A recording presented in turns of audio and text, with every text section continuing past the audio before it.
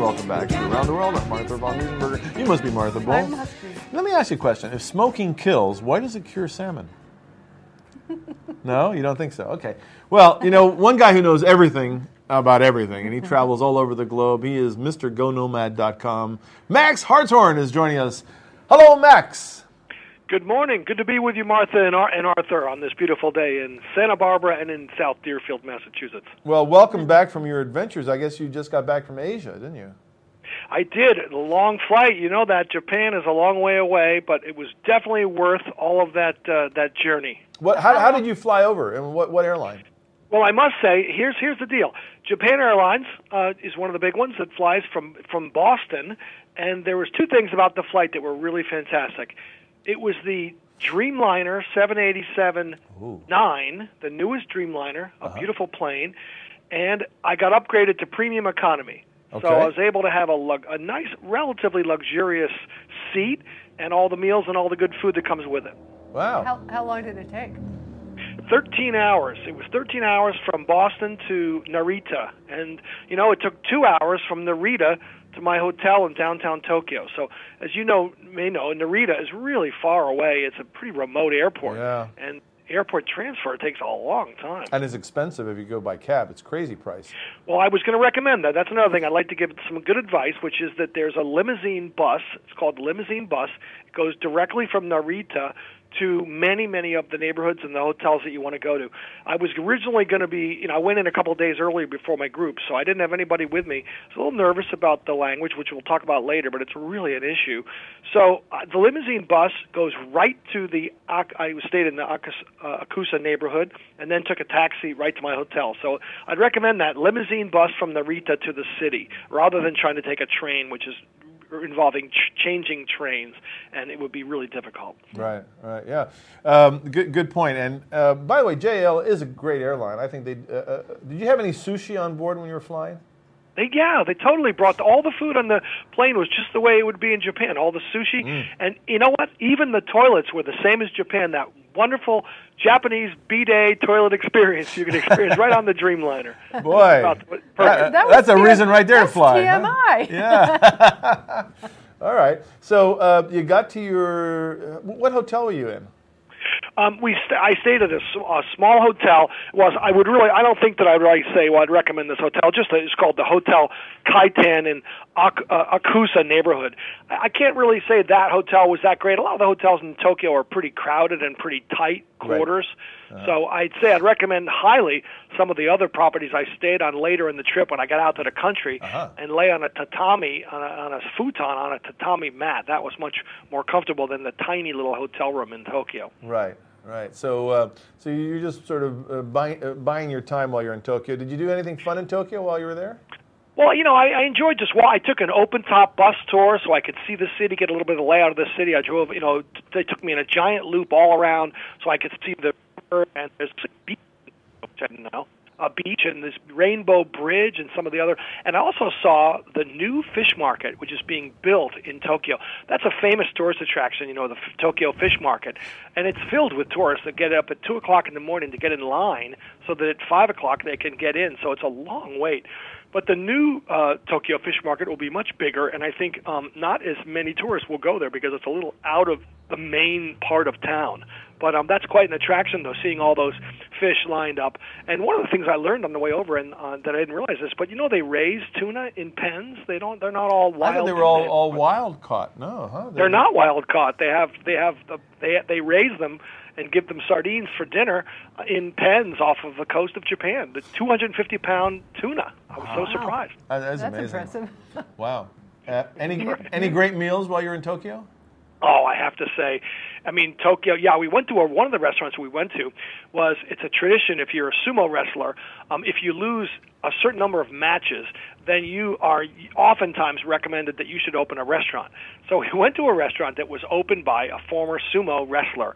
And again, most of the food was just as we expected it, on the floor, miso, all the different varieties of tempura and sushi, and so fresh and such a variety. My favorite thing in Japan, I think, was the breakfast. I love being able to have spicy rice, miso soup, and a little bit of sushi and octopus, as you can see on the picture there. Whatever kind of seafood that you're looking for, it's fresher and better in Japan than anywhere else, I have to say. Yeah, I agree with you. Awesome. I mean, that's one of my favorite cuisines. So, so you got out of Tokyo and you went off the beaten bullet train, right? We did, and we went up to, we did a big arc. Now, Japan is promoting this quite a bit. They're interested in promoting this big arc, and this is basically heading north up to the Fukuoka province, which is north of Tokyo. But it's interesting, if you look at the map, these Shinkansen, these beautiful trains that, oh God, if we could only have something close to these trains in our country, I don't think we ever will. But half the time they're under tunnels. So it was amazing how many times we're looking out the window and there's a tunnel with the Shinkansen zooming up north at about 250 miles an hour. You're in tunnels 80% of the time because this is the Japanese Alps. These are beautiful mountains that we went to. The first stop, we went way up to the north to a place called it was Awara Onsen. And you know what onsen is? Onsen is the famous Japanese bath. So Awara is famous, for the Japanese baths. And it was really kind of like a lot different from Tokyo. And again, the language just blew my mind, how few people would be able to speak English.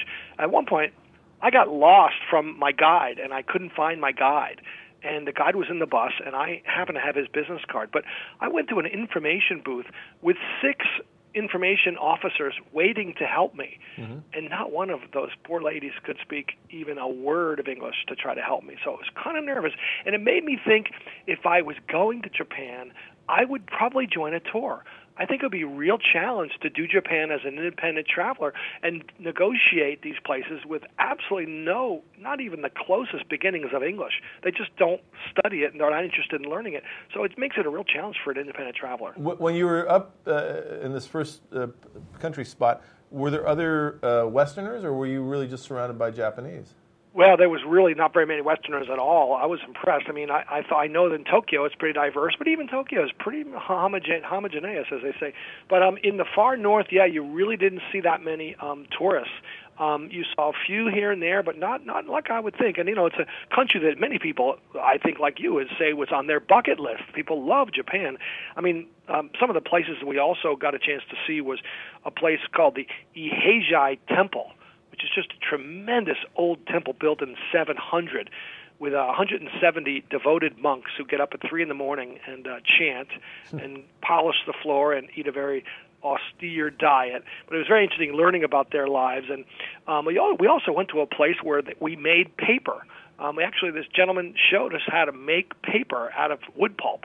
And that was fun, with a lot of young little Japanese students looking on, laughing at these funny Americans trying to make paper. Wow. By the way, when you were up in the onsen, did you actually get into the hot mineral water? We did.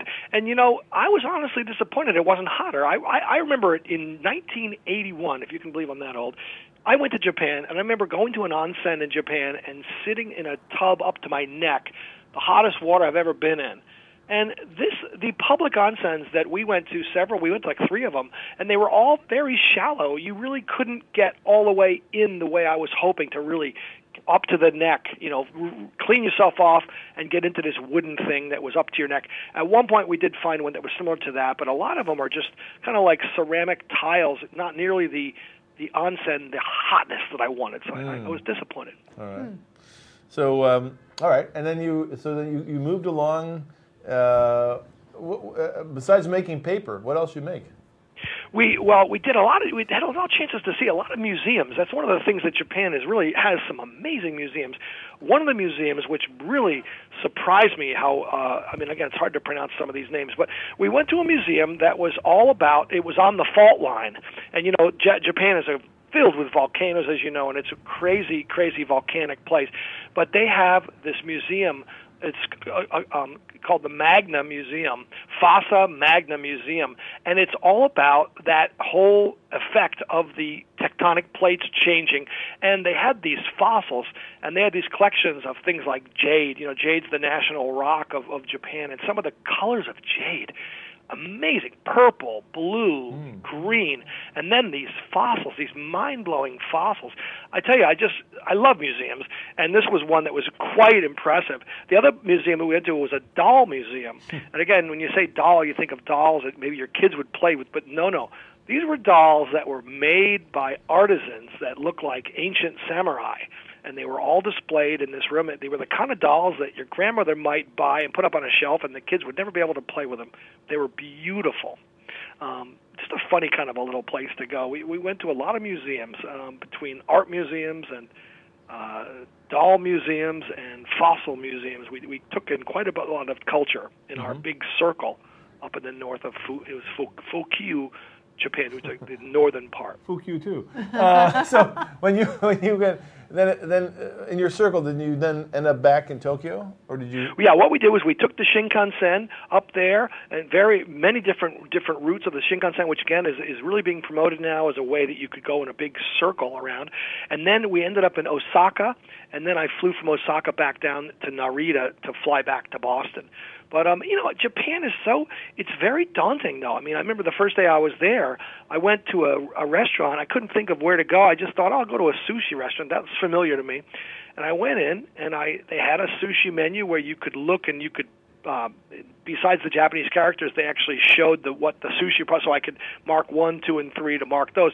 But when I asked them for a bowl of rice, they looked at me like, what are you saying? What planet did you arrive from? Wow. I didn't know how to say rice in Japanese, and I think that would have been a good idea for me to do a little bit of planning on that and getting a little more of the language, because it really helps. I mean, arigato only goes so far. But the other thing I didn't realize was the plugs in Japan are different from our plugs because they're standard U.S. plugs without the grounding pin. So you have to bring a converter, because trying to plug in a 3-prong outlet, which most of our plugs are 3-prong, you can't plug them in Japan. There's only 2 plugs without that prong. So you make sure you bring an adapter that would make your Apple Mac, which has a 3-prong, plug into a 2-prong United States type Good plug. tips, Max. And Max, if you want to know more about this, is this going to be up on GoNOMAD.com? Yes, it is. We've got a lot of photographs up on GoNOMAD now, and we're going to have a couple of features. And I'd really recommend Japan, but think about a tour. Think about going with a tour. They have a lot of great small tours. And I think that if I was to go back, I went with a tour of journalists, I would certainly recommend that independent travel might be a challenge for those who do not speak Japanese. Well, we sure appreciate all those good tips and good insights, and always great to hear your voice, Max. Thanks for joining us today on Around the World. Thank you. All right. We're going to take a break. When we come back, we're going to go to an island paradise destination in Bali. Can't wait to find out about this. Stay tuned. We'll be right back.